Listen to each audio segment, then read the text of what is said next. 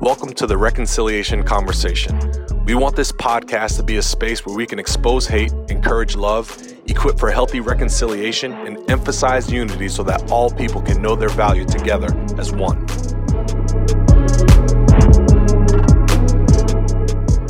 Welcome to another episode of the Reconciliation Conversation. We are excited about our guests today. We have the pleasure of having a hip-hop artist, social activist on the pod. This brother, he's a husband, a father, and currently is living in inner city Miami, Florida, where he has committed his time to community renewal, social justice, and mentoring the youth. This guy not only challenges our views on faith and race in America, but he also is an advocate for juvenile justice, and he serves on the Miami Circuit Advisory Board. Ladies and gentlemen, it is my pleasure to introduce to you Reconcile. What's up, my guy? What's up, my G? How you living? Man, trying to take it easy, bro. In the midst of COVID and everything else, man, we trying to live, bro. But man, listen, we want to jump right in. We want to respect your time. And the reality is, man, we're in a crazy cultural moment right now. You know, as Black men with Black kids, you specifically, I know you have 5 kids yourself, 3 of them boys. I only have 1. Man, yours is tripled. This idea, this thought. Man, what scares you about them growing up here in America? And at the same time, what gives you hope? You know, it's crazy. I think my children actually scared for me. You know, my dad, not my dad, but my son, he said, "Dad, are the police going to kill you?" And I always Miami's a different space than a lot of cities. You know, in Miami, when you get pulled over by the police officer might be a Dominican. Yeah, so, yeah. It's a different place, you know what I'm saying? But you go north of West Palm Beach, that's not the case. Mm-hmm. And I grew up in an area, not until recently, I didn't know it was ranked in the top 5 of most racist places in America, but it's called Fort Myers. And at Fort Myers, you have white poverty, Black poverty, and Hispanic poverty. You have white police officers that aren't from that area. They come down from, you know, any and everywhere in that middle America space to get work and to work in law enforcement. And you have such a disparity between understanding and culture when you have those interactions with police and community. You know, just the fact that my son would ask me, you know, "Dad, are you going to get killed by the police?" And I try to instill in him that, hey, police are here to help us. They're here to serve us. They're people just like you and me, and you could actually be a police officer one day. You know, and that's the kind of perspective. But in the back of my mind, we know the history of America. Yeah. I know the history of America. I know how many times I've been pulled over for being Black. Mm-hmm. I know how many times I've sat at the red light. And I remember one time I was in the turning lane at the red light, and the police car was 4 cars in front of me. There's 2 turning lanes. He looks in his mirror. He sees me. And I'm 4 cars behind him. He lets my lane catch up to him once the light turns green, and then he pulls me over. Right, I got warrants on the car and all this different stuff that I don't have. But being Black, riding in cars that look like you paid cash for them because they beat up, looking like just being young and fitting the description of what looks like a drug dealer or somebody not up to no good. And I tell people all the time, you pull over anybody in the hood, you're gonna find something, a tax light, something not paid for. Because people are living that way. And so when you over-police those communities, you increase the amount of interactions for things to go bad, and you increase the amount of interactions for people actually fearing that they could be incarcerated or have some kind of financial loss by having an encounter with the police, or feel like they're not going to be, that they don't have, that they won't be upheld in justice, that they could be lied on, that they could be, have something planted on them, or they can have. I've had officer at one point when I was a teenager. I had an officer pull me over in Texas on South Main. I told him, I said, literally, we got in the car and we went across the street to the Wendy's in the adjoining parking lot. We got pulled over coming out the Wendy's to get back into our apartment, right in front of our apartment gates, and police put me on the front hood, put my friend in the back seat, asked him for an hour where the drugs at. We don't want the small drugs, we want the big drugs. Emptied out our stuff. I don't know how many times police have emptied out my car. and took even as a father now, taking car seats out the car and taking them apart, Man. and there's nothing you've done other than, hey, there was a robbery in the area. We're just covering our heads to go through all your stuff to make sure, having police pull a gun on you, having police pull you over in unmarked vehicles, it could be, it could feel like, dang, and for a lot of people, I understand that that's not their experience with police, because in certain neighborhoods, the purpose of the police is to protect and be security for what you have, not to actually incarcerate you. Wow. And so sometimes it feels like two different objectives of police work. In some neighborhoods, it feels like you work for me, and you are too. Your job is to ensure that my safety. In other neighborhoods, it feels like your job is to, not that your job is to, but it feels like what is happening is I'm being watched for everything that I make a mistake on, and once I make a mistake, I'm going to be incarcerated and I'm going to be lost. Yeah. So I think that's part of the Black experience. I'm a person that's been arrested at my college for people thinking that I shouldn't be there. I'm a person that's been arrested in my neighborhood. I've been a person that's been pulled over right in front of my house. You know what I'm saying? I'm a person that police have put a gun to my chest at my job. My gosh. I almost got shot at my job one time because somebody thought I was somebody else. Yeah. So, man, number one, bro, I thought I had issues with police, and I've got stories, but nothing like that. Nothing like that. But man, for us as people who follow Christ, right? Like even in the midst of all that, man, how do you find hope? Because someone can hear that, and for those who aren't in Christ, right, they hear that, they're like, yeah. I think the number one thing that we can do is each individual person has to realize that they have the opportunity to change stereotypes, to be a difference, to live in a certain way, and to use their voice to call out injustice and try to bring about justice. So one, we all have an active role. You can't just sit back and get discouraged and say, so many people feel like, man, there's nothing I can do. There's a lot you can do. Yeah. There's a lot you can do. And if you can't do it for a lot of people, do for some what you would hope to do for a lot of people.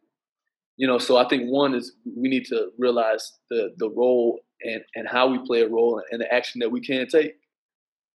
Hope breeds optimism, and optimism creates opportunity. When you don't have hope and when you're discouraged, there's nothing you can get out of that but fear. I appreciate you sharing. For real. I mean, I think it's helpful as much as it's hurtful and it grieves me. It's helpful, I think, for our listeners to hear it and understand it's not some anomaly that just gets sensationalized for the news. It's a reality in the hood. It's a reality. And you use the word over police. I mean, I think that's a helpful. I know, and again, I'm not brown skinned, although my hue, according to our guest, she says we're all brown skinned with many hues, which I think he's super light skinned. Which I think she's probably right. That's what I want to say, at least, right? Like, to be honest, that's what it should be. We just light skinned brothers. That's what it is, because we're one race, right? We're one people. If we take Dr. Perkins, his assertion seriously, but over policing is a good. I mean, even for me, and I don't have those stories, right? But I had a lot of friends who did growing up where I grew up. Like it's not some anomaly that just gets sensationalized, and I think it's meaningful for our listeners to hear that those experiences, as hurtful as they are, and as much as it grieves us to hear it with you, to grieve with you. It's not an inner city thing; it's a small town thing too, and even sometimes more. That's right. Small town, it's a little bit more scary. I was just about to say that I could ability in a city. Yeah, because I grew up in a small town where like it was the proverbial white-black side of town, right? Yes. And when you would go to said white side of town, that's when I've gotten pulled over. That's when I've been pulled out of my car. That's when I've been followed. And it was always like, what are you doing here? Like, always the assumption of up to no good. It was very scary, very scary. And my grandmother would always like, hey, where are you going? Tell me where you're going. call me when you get there, like all these different things, because that was just the reality, unfortunately. And your song Woke, right? Which right now that word's being used a lot. You wrote this song long before it became the current buzzword. And it's used right now a lot in the white skin community, the lighter skin. But in that song, you rap these words, and I'm probably not going to do it as well as you do here, but I'm going to try. All right. So you rap these words. A tweet don't mean you won't post on me. You won't get out here and be a mentor. Put your phone down and raise your kid. Be accountable. Keep us accountable. Change how we see each other. You got the power to end the hate. You got the power to kill the rumor. You got the power to make a change. So, one, who is the you in those lyrics? I want our listeners to hear that. I posted these lyrics recently, and I want our listeners to hear who the you is. But then, two, what message right now? Like, if you were just had a chance to speak to people of my skin color, what message would you want to convey to them? Would you want to communicate to them most right now? Yeah, me as an artist, I try to write. I understand that words can cut multiple ways, and I try to write sometimes to hold my community accountable, to enlighten my community, but then also sometimes I write to raise awareness for other communities that don't even understand issues. And so even in the song Woke, I'll speak on social injustice, I'll speak on systemic racism, but in the same token, I'll speak on a culture that is predatory towards our own people that we have to denounce, Yeah. And so in that song, I said a tweet doesn't mean that you're woke. So just because you get on Twitter and say, okay, I posted something, I'm a part of the cause, that doesn't do it. What you need to do is put action behind the thoughts and the sentiment, and align your actions to the sentiment that needs to be felt across the nation. One of the things now, put your phone down and raise your kid. And I think that goes to all different communities. Whether you're a parent that needs to put your phone down and be engaged and have conversations with your kids about race, about America, about what we stand for, what we don't stand for, so you don't allow social media or hate to lead them, or ignorance to lead them. Put your phone down and raise your kid. Be an active, involved parent, and then be accountable. That's enough right there. Yeah. For real. Be a person that can be held accountable. Yeah. And for real. keep others accountable.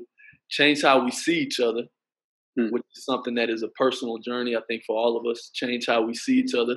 And then it's a call for anybody. You have the power to end the hate. You got the power to kill the words are you have the power to kill the root. So where the hate stems from. Got it. All right. And you have the power to make a change. Just to at least try to keep a little bit of a cool factor. Like I thought that's what the lyric was, but when I looked it up, it said rumor, and I was like, people be taking what the heck is that talking about? And they backing them all up. I look on it, I'm like, I didn't even say that. I ain't say that. I'm like, that don't even make sense. I was like, you got it right the first time. Oh yeah, there you go. Yeah. Oh man, you gotta love Rap Genius, right? Yeah, I go on Rap Genius. I'm like, bro, who filled this out? Did y'all listen to the song? It's like Siri did it. Yeah, for real. Oh man, no, I love that. Well, so as an artist, primarily obviously in the hip hop scene, man, we know that there's a murder rap narrative, right? We know that you grew up listening to that. What's that? Yeah, I've been speaking on it a lot lately, especially with I'll let you go. Well, no. So let's speak. If you've been speaking on it, then the reality is then this is going to be perfect, man. So how did you find yourself navigating out of that? Like, describe for us that season where you're just like, man, like this isn't the route that I need to be headed. Yeah, so I grew up. So first of all, to even understand what murder rap is, you have to understand how it even came to existence. All right. So you have gangster rap, and then gangster rap kind of got on steroids, turned into murder rap. Right. And murder rap is not something that many people are familiar with, but where we're from, in our context, murder rap is what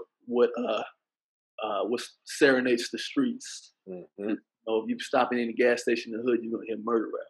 Yep. And murder rap it was birthed out of, you had gangster rap, and then you had gangster rap kind of turned into it just became more and more sensationalized. And because gangster rap became commercial, you had and it became commercial, and for a lot of young men in our neighborhoods, that was the only successful black man that you saw. Yep. So what they did a little bit of, young men trying to make it out of the community, they would do it in excess to think, if I did it in excess, and that's gonna separate me, that's gonna bring a shock value to what I'm doing, to people are gonna pay attention to that. And so what happened was murder rap became sensationalized in gangster rap became sensationalized in neighborhoods that were predominantly poverty, and where people were seeing all of that kind of stuff every day.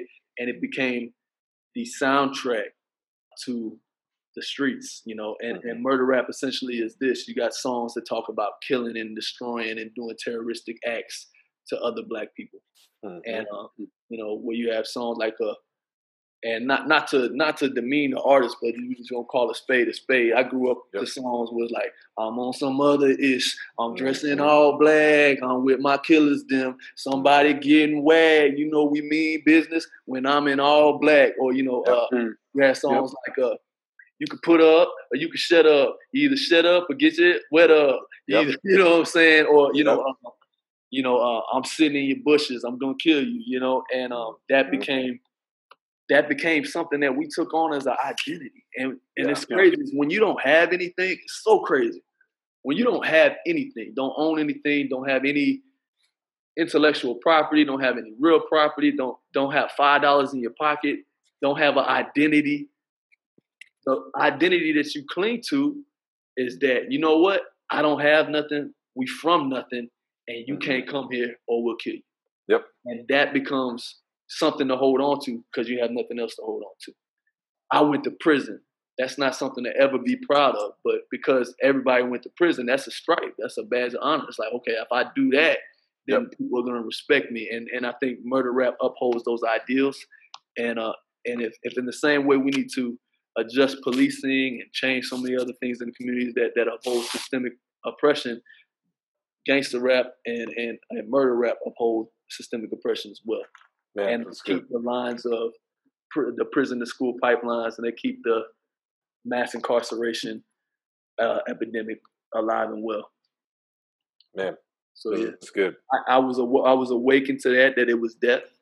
I knew it was death because that's what it was. But I was awakened that I didn't want that for my life. And I think there's a couple awakenings as a man. One of the things I was first woke to was just like, look, the way I'm living my life is causing me to is just leading me to death. Then I had a spiritual awakening of the gospel.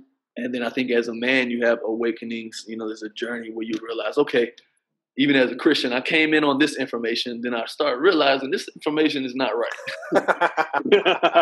The source of this information is very poor. Or these people who I've said, okay, I'm gonna take what they say, as my doctrine for my life. You start realizing this has no life application. People lack grace. These people lack seasoning. Or you find out, man, these people were low-key racist.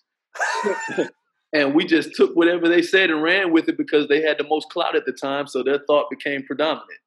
And I think there's different awakening levels, but I think you never move past Christ, and I think that's what I love about Jesus. Yeah, he's so sound. Praise God. He's so liberating for all people, and I love that. That's what roots me. That's good. That's good. I appreciate that. Well, man, I've been on Instagram seeing some of the messages you've been putting out. A lot of it has been about identity. It's been trying to challenge, folks, and like you said, even just in your neighborhood, to say, yo, there's an identity. I mean, there's an identity the cross has secured for you that's freely yours, right? And a friend of mine's a Chinese pastor in Philly, and he says it this way. His name's Lawrence Tom. He says, even on my worst day, I'm still Lawrence Tom in Christ. Mm. Right. And like just understanding the security of that identity. I love that you're proclaiming that message. And so I know, go ahead. I would say the challenge is, a lot of times the stumbling block for a lot of either African Americans or just people in general is that sometimes the stumbling block is white Christianity. Mm. And sometimes, like, in order for that to not be such of a stumbling block, I need some pastors to get away from the playbook that they've been handed and experience Jesus for themselves. Yes. Wow. And experience Jesus in relation to regular people. Mm-hmm. Yep. Real talk. Come on. And because I think a lot of the times, like, what you're preaching from the pulpit and some of the things, it's like, you couldn't preach that in Africa. You couldn't preach that in China. You couldn't preach that in the hood. It's you're preaching from a place of privilege and lack of experience. And what it does is it makes people have a distaste for Jesus. Mm. And so I think all of the ways that we do Christianity has to be challenged. And I think all of the ways that culture is destroying some of our communities have to be challenged and have to be indicted. Yeah, for real. Yeah. I think, and I want reconciliation to happen. Yeah, that's right. That's exactly right. I mean, I think I hope our listeners hear you clearly on that, because there's something about the way what has been espoused by white Christianity, by North American white Christianity, if we want to call it out for what it is. There are so many things that, as you said a while ago, you dig deeper into how the gospel and the grace of Jesus Christ and the kingdom of God collide with the reality of our everyday lives. And the stuff just doesn't make sense, right? Like it just doesn't work, right? But if you never live in the middle of that collision, then you don't see that it doesn't make sense. And I think what some leaders need to hear is, quit coming to every meeting like you know everything, and let's start having real conversations about what the gospel really translates to in my like heart, soul, mind, and strength stuff, right? Like my heart. I get it that you can tell me what I need to do, but there's so much going on inside my head and my heart that I've got to reimagine. I've got to let go of. I've got to deal with. I've got to get therapy for. I've got to like on and on and on and on. Mm-hmm. Right. And how to translate the gospel. And I hope our listeners hear you when you say that, because you're being kind. If you don't mind me calling it out, you're being kind in how you're saying it. And I think our listeners need to hear, we've got to examine. We don't need to take at face value what the respected teachers have said. We need to respect them just like we would hope they respect us. Mm-hmm. But at the same time, we need to process this through heart, soul, mind, and strength stuff. I mean, that's a big deal. So, yeah. So Streets Don't Love You 3 is coming out. And on there, you have some great songs. I think one of them is available right now, so our listeners can go listen to that. But explain for our listeners what you're trying to convey in that idea of streets don't love you, or streets ain't got no love, because you've got a version 1, version 2, and version 3. Right. So you're emphasizing this, right? Like it's not what you teach, it's what you emphasize. So you're emphasizing this. Yeah, definitely. Right? Yeah, so my goal, it's hard because when I started doing Christian rap, and I know all these dudes. I know Lecrae, I know the Thizzles, I know the Triple E's. Like, I got these guys' cell phone numbers. We talk, we have conversations. And, there was a point in time, like, when I came into Christian rap, I was on probation the first time I heard Christian rap. I was a teenager on probation, and I somehow heard the Lecrae song. It's called Take Me As I Am. It's a beautiful song. Go Google Lecrae, Take Me As I Am. And it sounded like some Tupac to me. I was like, oh, it's Tupac? Tupac go hard. I ain't never heard Tupac talk about God like this. Not like this. You know what I'm saying? Then I was like, oh, this is a dude named Lecrae. And I told Lecrae on the phone, I was like, man, I probably gave you all the streams on that song. I listened to that song back to back to back to back to back. And now I'm assuming he took it as a little bit of a compliment that you thought it was Tupac. That's just my assumption. Yeah. I think that's what he was going for. I think he was going for something that just the element of making music for the urban context. I remember that was a big motivation for me I was like, man, I wanna make music that sounds like where I'm from, that has the message of the gospel in it. And that was just a young 18-year-old, saying that's something I thought was cool. And as I started getting into music and meeting these guys, this is one of the things that these guys would tell me is, Rec, man, don't make music for the hood. I was like, why not? That's all I really care about. That's what I'm doing. Like, if I can't do that, I would just go make some money somewhere. You know what I'm saying? And they like, the hood don't buy albums. And there was a whole shift of Christian rap started making music for the suburban church because the suburban church was booking.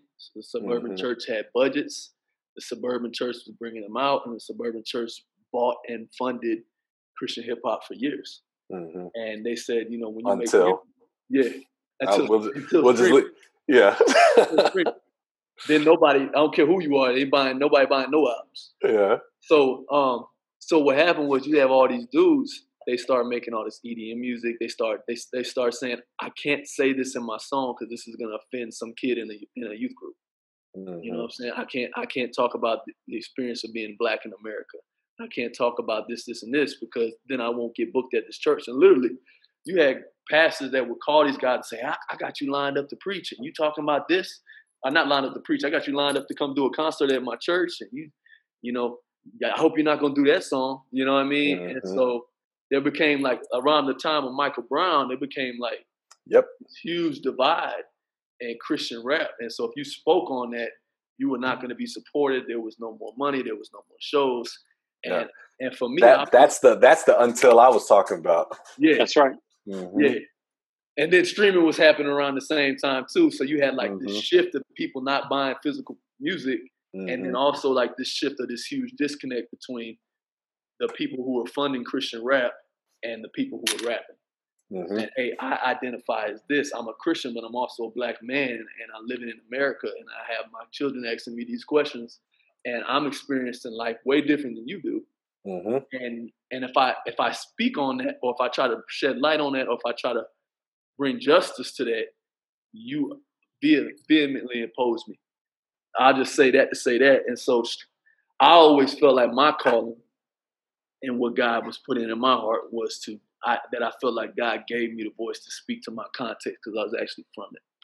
It's good. And so because he gave me a voice to speak to my context, I was like, you know what? I'm going to even double down on speaking to and educating and enlightening not only my context, but people who don't understand my context because of the issue at hand of the epidemic in the inner city of mass incarceration, of the lack of resources, lack of funding, the poor education, the poor schools, the consistent trauma, all the issues, and how the gospel is a solution to it. But I understood I have to do it in a way that people that I was trying to reach would receive it. And so therefore it sounded very street. But my message to them that I was reiterating is that the streets don't love you. And if you would listen to this album, something that sounds like something very familiar to what you're used to and stories that you're used to, because they're authentic stories from my life and my heart, that you would hear that the gospel is a solution. And so that's why I came out with the series. In those series, you hear me speaking very adamantly about social justice, about racism, about police brutality, about the dynamic between police and the community. You hear me speaking about, domestic violence. You hear me speaking about all these topics that most Christian artists would say, nah, I'm not going to speak on that because that's going to ruffle somebody's feathers. Nobody's going to want to hear me talk about that, and I will lose people if I do broach those topics. And I'm like, let's go. My whole life been hard. Let's go. For real. So in this last project, there's songs that call out the streets for the hypocrisy of the street culture, and then there's also songs that call out the justice system and systemic oppression. And one of those songs is called 13th Amendment, which the 13th Amendment is essentially that when they freed the slaves, they came up with this idea of the 13th Amendment, which in the amendment, it speaks on how slaves are free, but it also says that if you're caught of any crime, that you will be subjected to slavery. And so hence the birth of mass incarceration, which is legal slavery in our country. In our country, we enslave, we incarcerate more people than every other country combined. Yep. And the percentage of African Americans that are incarcerated is disproportionate to that, so it just shows that literally we've turned we have legal slavery in our United States, and how hard it is to live as in the Black experience in the United States, and how easy it is to become incarcerated because of all the social ills and real problems and struggles and setbacks that you have to overcome, that it almost seems like the only destination for you, or that America's plan for the African American, is long-term incarceration. Man, something that you mentioned, mass incarceration, we're just hitting on it. But obviously, as a social activist, man, prison reform. I know that's something that you're speaking into, that you're, seeking to, see some things happen, right? The reality is it's a long road. It's hard. It's a lot to kind of parse through, man. There's a huge need in prison. There's so many needs in prison reform. I have the blessing, because I've done a lot of prison ministry with some really amazing guys. Shout out to 39 in Houston, and all the facilities that I've had an opportunity to go into and to work with guys. I've gone in facilities like where I literally just like chalk up my whole day to be in the prison the entire day. So like I'll get there, we'll play basketball from like 9 a.m. to like 2 p.m. You know what I mean? I'm in the middle of the prison. Everybody else got, prison clothes on. I got street clothes on. I'm playing basketball in the prison. And I'm playing basketball in the prison, and then I'm eating lunch and dinner with the inmates, and then I'm doing a concert, speaking and praying for people at the end of the night. Man. And just doing things like that has given me so much insight on that culture and that world, and and the things that are needed to but man, there's so many issues, because the prison system isn't designed to rehabilitate these guys. The rehabilitation portion of the prison system is the most underfunded part. And so I just give you a list. I have a list here of things that are already kind of in play that we just need to bring enlightenment to. But like one of the biggest things is that, if you're not rehabilitating somebody, you're setting them up for what they call recidivism, to reoffend. And a lot of times, like even right now, my brother's incarcerated. And for whatever reason, the state of Kansas is so much further along than states like Florida and Texas. I have no idea. But I think that might be due in part because the Koch brothers invest a lot into prison reform in Kansas. And that might be due in part because when you go into a prison in Kansas, it doesn't look like a prison in Florida. There's a lot more white men. So maybe there's a part of dignity that is still exists in Kansas, because prison in there looks like, hey, this is my actual family member that I want to see get better. Versus this is somebody that I could care less and I have no understanding or don't care to understand their life or their struggles, or yet alone see them be rehabilitated or tax dollars spent on them. So these are some of the things, because my brother, he sits there, he just play basketball all day. And then anytime somebody has an episode, they just all sit in their cells. He's been transferred like 5 times. So, and when they transfer him, he'll go without communication for like a couple months until he can kind of figure out his situation or find a phone in the toilet or something to make a call. So, they talked about bringing school districts inside the prison system, especially for the younger population, education, expanding the programs where you have, like these apprenticeship programs. So they have a thing called NCCESR, CORE, but they usually use those programs for guys who are on the 2-year and out thing. So like if you're close to 2 years to getting out, then you can finally be in a program where you can work on electrician stuff, plumbing, architecture. And then, but I would love to see them expand those programs. Those programs are small. Those programs are a lot smaller than how many businesses that they build around the prison. You'll go to these prisons and the prison will be like this. And then all the factories around the prisons where they have the prisoners work all day. Prisoners are in there building. They're building electric harnesses that go throughout cars. They're building lawnmower seats. They're building blades. They're building purses. They're building, backpacks and shirts and textiles and what I mean, like and they're getting paid like very minimal to and all that stuff is being spent on canteen and phone and toiletries and so I think expanding those things, giving them kind of fair pay, setting them up. One of the things that really blew my mind, I said, man, look at all this stuff that they're teaching you 2 years out of your sentence. Yeah. Right? So you got guys that are like 36, 39, 40, 50, 55, and they're in their last 2 years of their sentence, they're finally learning a trade. And they're getting paid, like let's say they're paying them $6 an hour, $8 an hour, or let's say they're paying them 80 cents a day.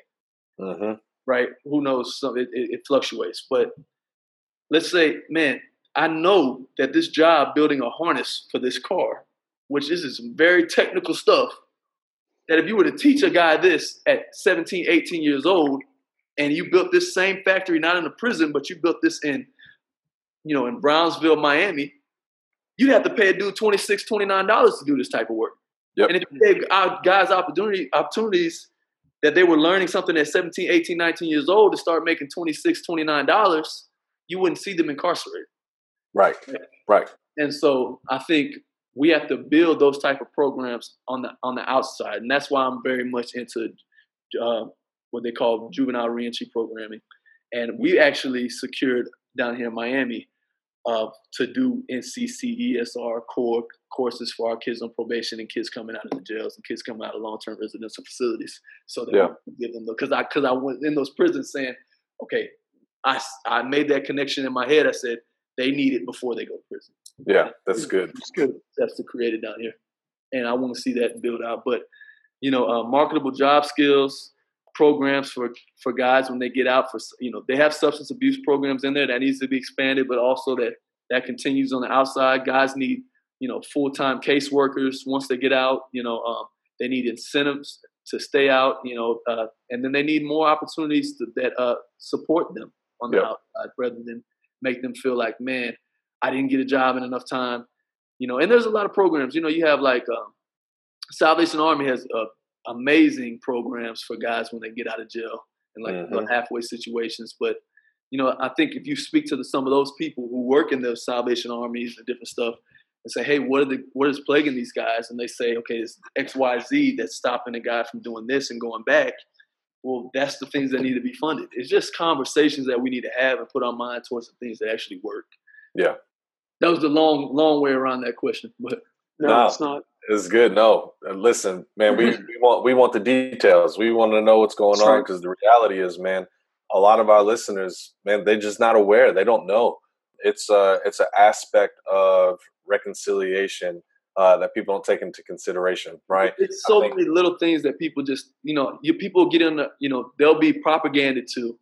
And they'll go, oh, those people, they're just doing this and they're doing that. They're sucking up, food stamps and sitting at their house. It's like, first of all, you have to understand, to get food stamps, you have to show your check stubs of the job that you have. You don't get it. You don't just get it. Yes. Right. And then if there's too many working able bodies in your home and they don't have a job, then you are disqualified. Yes. You know what I'm saying? Yes. So it's not like people just sitting at their house going, oh, I'm collecting a check. You know what I mean? Like, right. Yeah. And again, it's what they've at least heard or what's been indoctrinated in that then they're not looking to do the research for themselves, to work for themselves, man. Can I say something else real? Else real? This is real. I had some guys that are like, man, I just get so frustrated watching the news, CNN, Fox, MSNBC, any channel. I just feel like nobody's being truthful. Everybody's, pitching from their bias. And they're making it feel, I just feel all this racial tension, just being brewed. And it's like, bro, you have to understand, racism is a big part of the political system. Yes. They need racism to stay alive. It keeps the voter lines crystal clear. Yep. I need my voter base to think you are a scum, sit at the house, collect a check.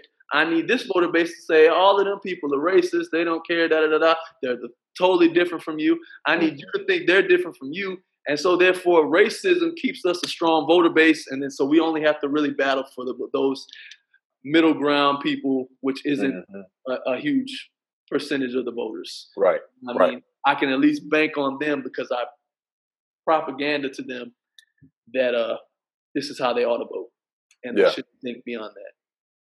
That's why I like guys like Fred Hammond, who was murdered in his home. There's a film coming out about him. I think it's going to be very liberating for a lot of people. Yeah.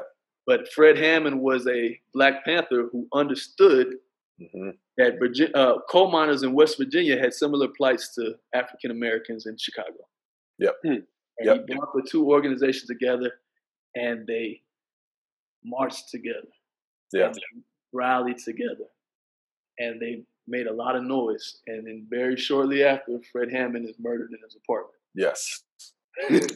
Yes. Because they realized this dude's going to bring people together when we're trying to divide them. Yep. And I that's just part of my DNA, my story. I'm mixed. I grew up in a white trailer park, and I've also lived in the projects. And I was able to see that, man, in all of this hate, if we actually had a conversation, we have a lot more in common. Yeah, man, that's good. That's so good, man. And I think, I mean, you hit it right there. I mean, that's, we're believing all the crap that we're being told in these various sensationalized mediums instead of really looking someone in the eyes, instead of really getting a chance to say even close to honest media till after the election. Because you got to think, I mean, they're not going to pull back now. They got to double down. They got to double down. They got to double down. It's going to ramp up. It's only going to ramp up. Yeah, I'm not going to come off now and say, "Oh, he's actually kind of right." You know, we need to be in a little bit more in the middle. Yeah, not happening. Not going to happen. Maybe after November, who knows? Depending on how November goes. Yeah, it could get uglier, or it could just get less ugly. Like we could, very ugly. But that's right. To be determined. To be determined. That's right. Well, hey, I think that's why everybody's trying to go out and get their gun right now. That's not it. Second Amendment. I don't know what's happening after November. That's right.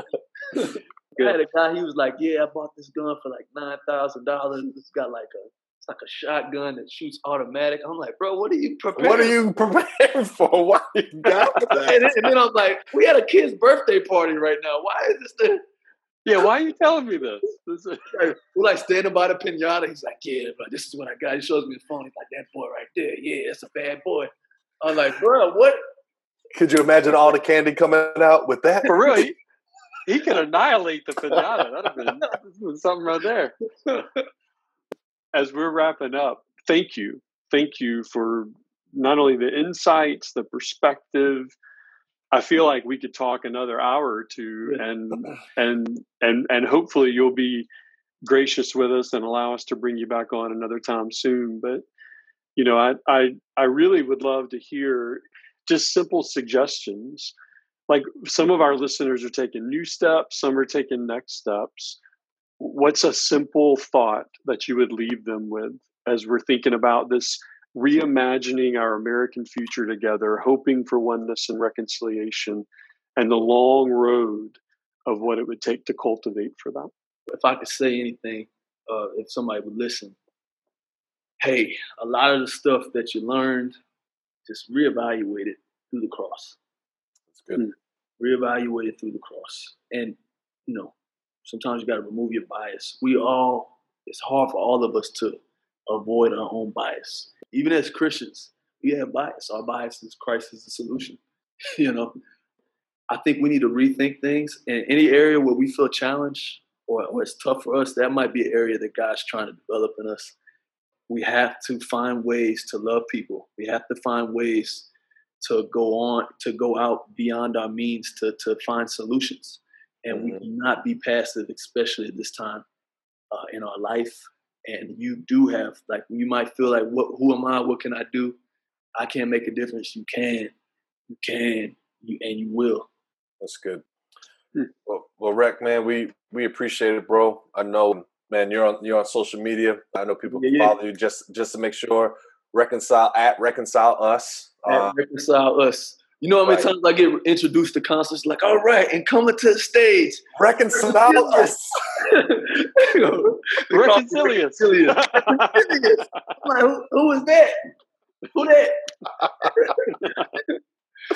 Oh man, reconcile us. Reconcile us. Two words, but put together.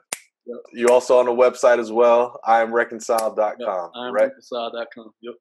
My God. Thank you for your time. Hey, likewise, man. We greatly appreciate it. God bless y'all. Likewise. Yeah, you too, man. Appreciate you. Thank you for joining in on the Reconciliation Conversation. Remember, you can connect with us on Facebook, Instagram, and Twitter at The Recon Combo. You can also stay connected with us through our website, reconciliationconversation.com, or feel free to subscribe to our YouTube channel under No More Night Media. We look forward to continuing the conversation with you next time.